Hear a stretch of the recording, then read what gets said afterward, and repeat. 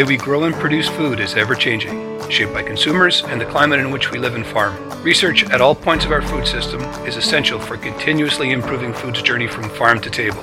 The Manitoba Agriculture and Food Knowledge Exchange explores timely research innovations and applications that make our food system better than ever. Join us for today's podcast.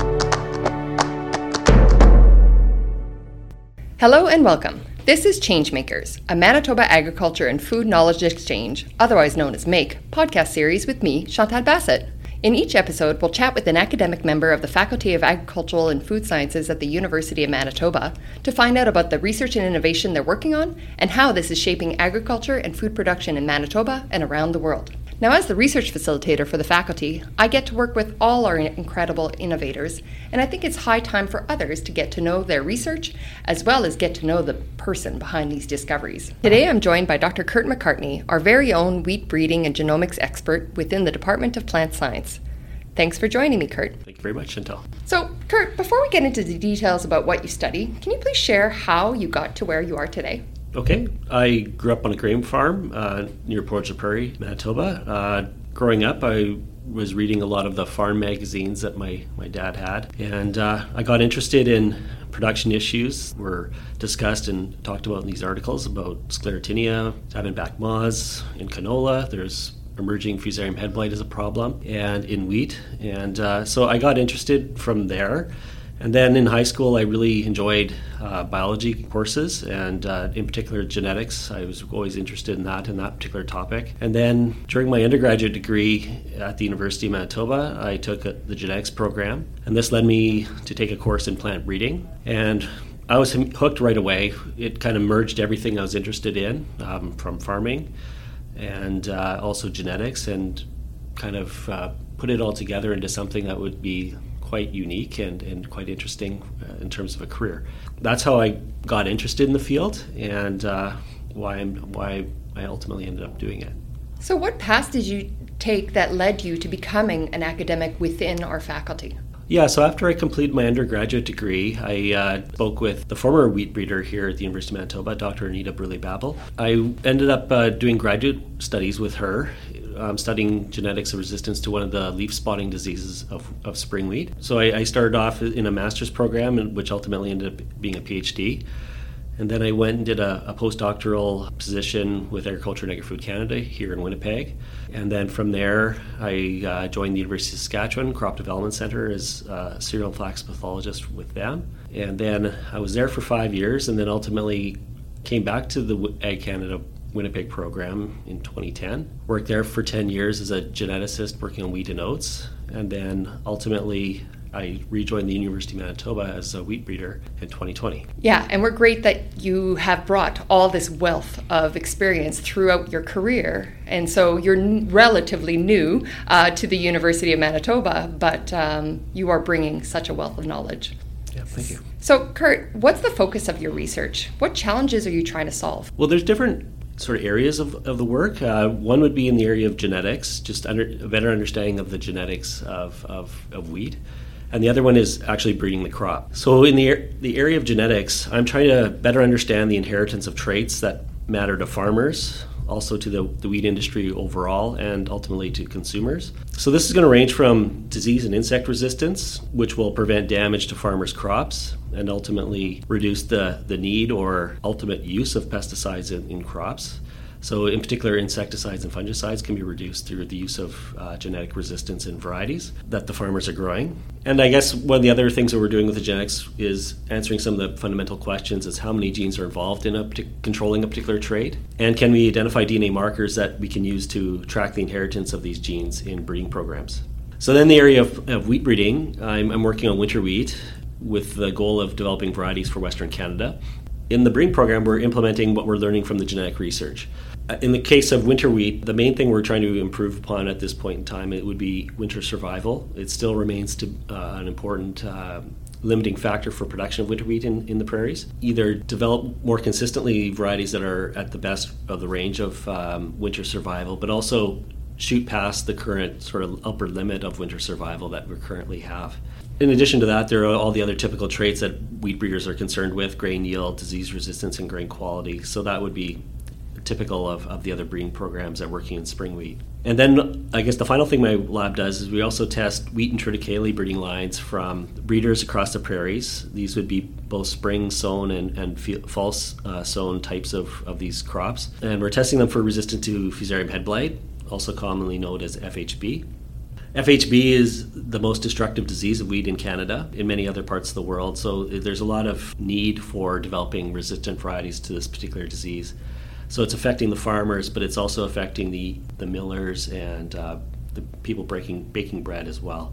So it has a big impact on everybody, and there are limits to the amount of the toxin that the fungus produces in the grain. So that will limit the harvested grain from a field might not sell for a top price if it has a lot of that particular toxin in it. So we ultimately collect this information on the new breeding lines that are being developed, and we send that back to the breeders that are operating in different prairie provinces, and then they use that information to throw away the really susceptible stuff. And as a result of this work, the level of resistance in the varieties is improving over time. Okay. So in terms of end goal, I've heard that, reducing pesticides, fungicides, and also in terms of quality, in terms of the flour that we could derive for different products based on different wheat varieties. Curt, is there also any impact of climate change? Is that a reason why we're exploring different types of wheats and resistance beyond just disease and pests? Well, climate change is going to have a really important impact on crop production in the prairies and really anywhere in the world. Farmers are very much at the mercy of the weather. So what I'm thinking with climate change, we're likely to see basically a migration of the crops in the U.S. up to Canada. And in terms of the length, the growing season is going to get longer. We're going to see some of the crops that they're growing down there maybe a little bit more commonly up here. We're already seeing it already with a lot more soybean being produced and things like that. So in the area, with my work on winter wheat, I'm expecting the winters, I'm hoping or expecting that the winter get a little bit milder, and we're going to see increased winter survival, and the winter hardiness of the crop is likely to become less critical over time. So I think there's going to be opportunities for winter wheat in the future. So I think that's one thing to consider with climate change. Breeding programs are long-term research efforts, and you can't just start and stop them quickly or on a dime, essentially. There is a real need for the breeding of winter wheat that is locally adapted to the weather conditions here, but I'm expecting these weather conditions to change over time.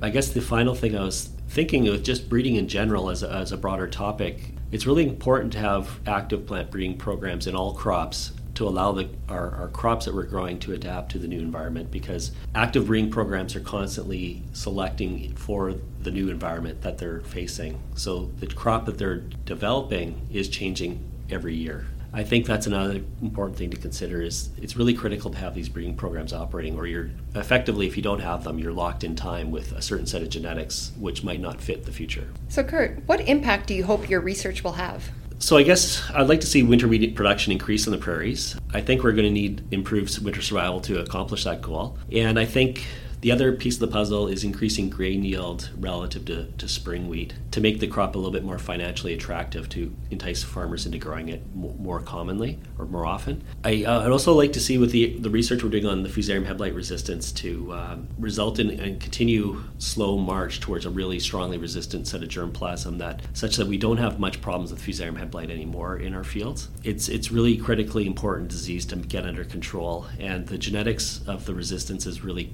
complicated compared to the other diseases. The progress that we've been making has taken more time than you'd like to see, but it's really important that we get that to happen. So I'm expecting we are going to get there, and these nurseries that we're growing for testing these new breeding lines is critically important for achieving that goal, because there's no other way to assess whether it's resistant or not other than these field trials.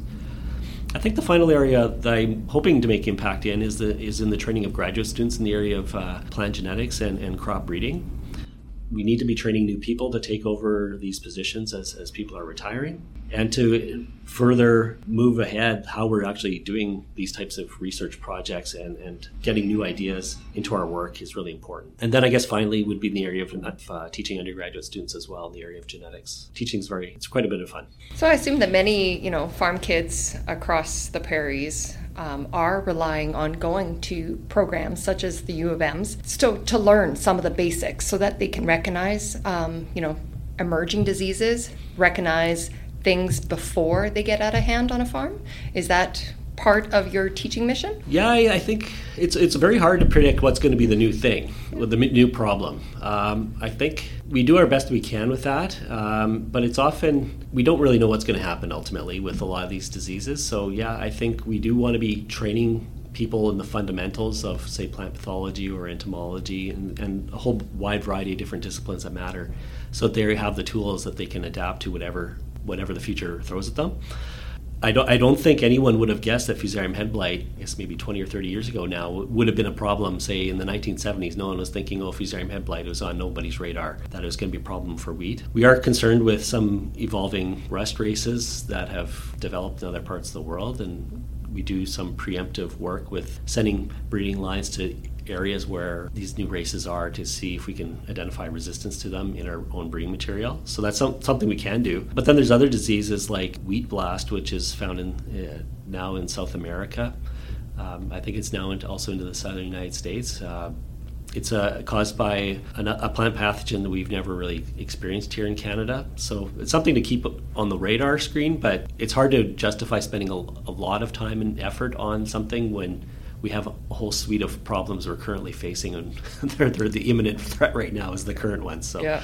So that's, I would say, that's kind of, we have to triage these things a little bit and figure out where our priorities have to be. But yeah, how do you decide which trial to run in an upcoming year, and how far in advance do you plan the research studies that you undertake?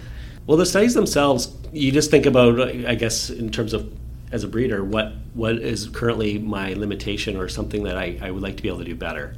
And that can lead to a whole suite of genetic studies you could conduct to learn about the trait better and develop tools that would help you select for a particular improvement in the trait. So that's be one thing, and those things take time. Often a genetic study might take 4 or 5 years to complete from the stage of conception to you've completed the project. But at the same time, like our breeding program, we're often planning the trials in the period of about 2 weeks, where you harvest one crop early August, and then we're seeding in September. So we don't have a lot of time to plan the next set of material we're putting out into the field, so it's a bit of a rush at that time of the year. It just depends exactly what at what level you're considering this at. We have a general plan for the breeding program, and that's a long-term plan so that part doesn't change, and the actual material that we're testing every year is just kind of, it follows a typical path, I would say. The genetic research is something that is a little bit more variable. We have to figure out what the priority we think is something that's holding us back currently that we'd want to have better knowledge of so we can do it better in the future. Yeah. So in terms of the studies and who you're training, like you talked about, you're training the next generation of plant breeders, but what other careers might be relevant to that?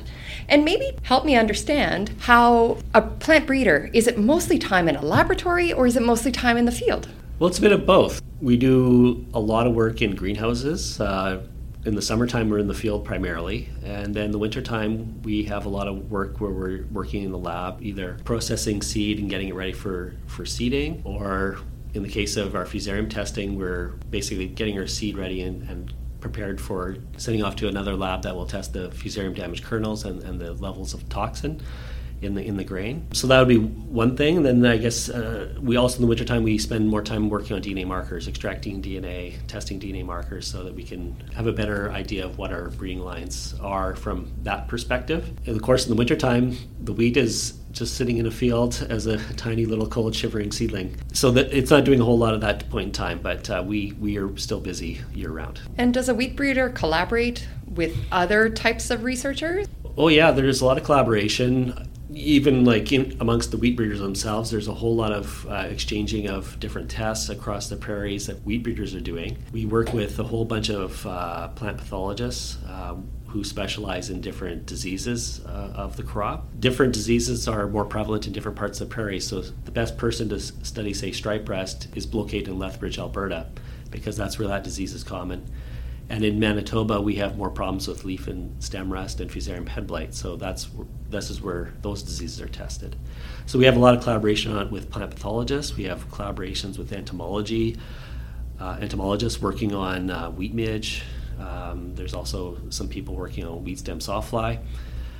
So that'd be another areas of collaboration. And then finally, there's a whole bunch of people working in grain quality. So we work with them in terms of trying to ensure the new breeding lines that we're developing meet the expectations our customers have, but also we can also work together on genetic studies to have a better understanding of what makes good grain quality. So Curt, what's the most interesting or surprising thing that you've discovered so far? I think something that's come up repeatedly over the course of the research I've been doing is how interrelated different traits are. One of the big things that occurred, I would say, well, this is definitely not my opinion, but it's the Green Revolution, the introduction of semi-dwarfing genes into wheat for reducing plant height, was really important globally and also in Western Canada for reducing the height of the crop and reducing crop lodging. Crop lodging is a really important problem. So that's when the crop is basically falling over in the field as the grain is filling in the heads, and that causes all sorts of problems for harvest. It also causes problems with sprouting of the grain as it's ripened in the field.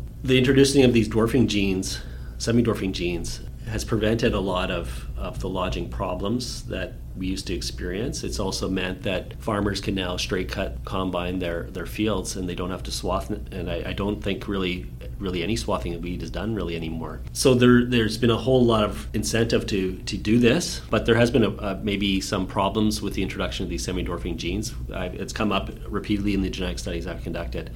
So one of the things that's really widely known is that the shorter plant height is also associated with shorter coleoptils. So as the crop or the seeds are germinating, the coleoptile is what gets the shoot tissue above the soil surface. So this means that varieties that have these semi-dwarfing genes cannot be sown as deep in the soil. So that can cause emergence problems if a farmer is trying to seed deeper to get access to moisture to get the seed to germinate. So that's one issue. The work I've done in genetic research on FHB resistance, and this is not just me, but many people around the world have found that semi-dwarfing genes are associated with susceptibility to Fusarium head blight. And that includes, there's 3 major genes that have been used. They're called RHD1, 2, and 8. And these genes, all of them have been associated with increased susceptibility to Fusarium head blight. But there are additional semi-dwarfing genes that have been identified that haven't been used commercially in wheat breeding. There's a lot of interest around the world, and I'm quite interested in this as well, looking at these new dwarfing genes to see if we can swap out the old ones and put in these new ones, and to see if we can overcome some of these problems. There are dwarfing genes that we do know have no effect on coleoptile length, so they clearly are different than the current ones. If we can find ones that also don't have any effect on or association with susceptibility to Fusarium head blight, that could solve some of the bigger problems we're experiencing with Fusarium head blight. Because I think if you took out some of these dwarfing genes out of the current varieties and had a taller version of those varieties, they'd be a lot more resistant to Fusarium head blight. So that's something I'm quite interested in. And so this kind of theme of these interrelationships between these traits has come up all the time. So I wasn't necessarily expecting this when I first started off in my career as a scientist, and it's been quite interesting to learn about how all these things fit together. And these interrelationships are the reality that breeders have to work with, and so it's interesting work, and that would be the thing that's been the most surprising to me. That's awesome. No, thanks for all the research that you are doing in terms of, I know that it is impacting, active problems that are, farmers are facing, and then all the way to different customers and the end products that we're having. So I'm really grateful that, that you are taking the time to lead these research initiatives that are helping with winter wheat across Canada. So before we finish off, Curt, can you tell us something about yourself that is unrelated to your research? Well, maybe from the result of the pandemic, I think all of us have spent a whole lot of time indoors, and I'm pretty guilty of becoming a TV addict. So I'm watching way too much TV and still trying to get outside more. But we've accumulated as a family a whole bunch of streaming subscriptions and that. So I really like murder mystery shows, and I can recommend Only Murders in the Building. Yes, that's an awesome one. So people may want to check that one out. Awesome. Currently watching it as well at home. This has been Dr. Chantal Bassett, joined by Dr. Curt McCartney, Associate Professor in the Department of Plant Science at the University of Manitoba. And that's it for today's episode of ChangeMAKErs, the Faculty of Agricultural and Food Sciences Research and Innovation podcast. Join me in future episodes to hear about other fascinating research being led by agricultural and agri-food innovators at the University of Manitoba.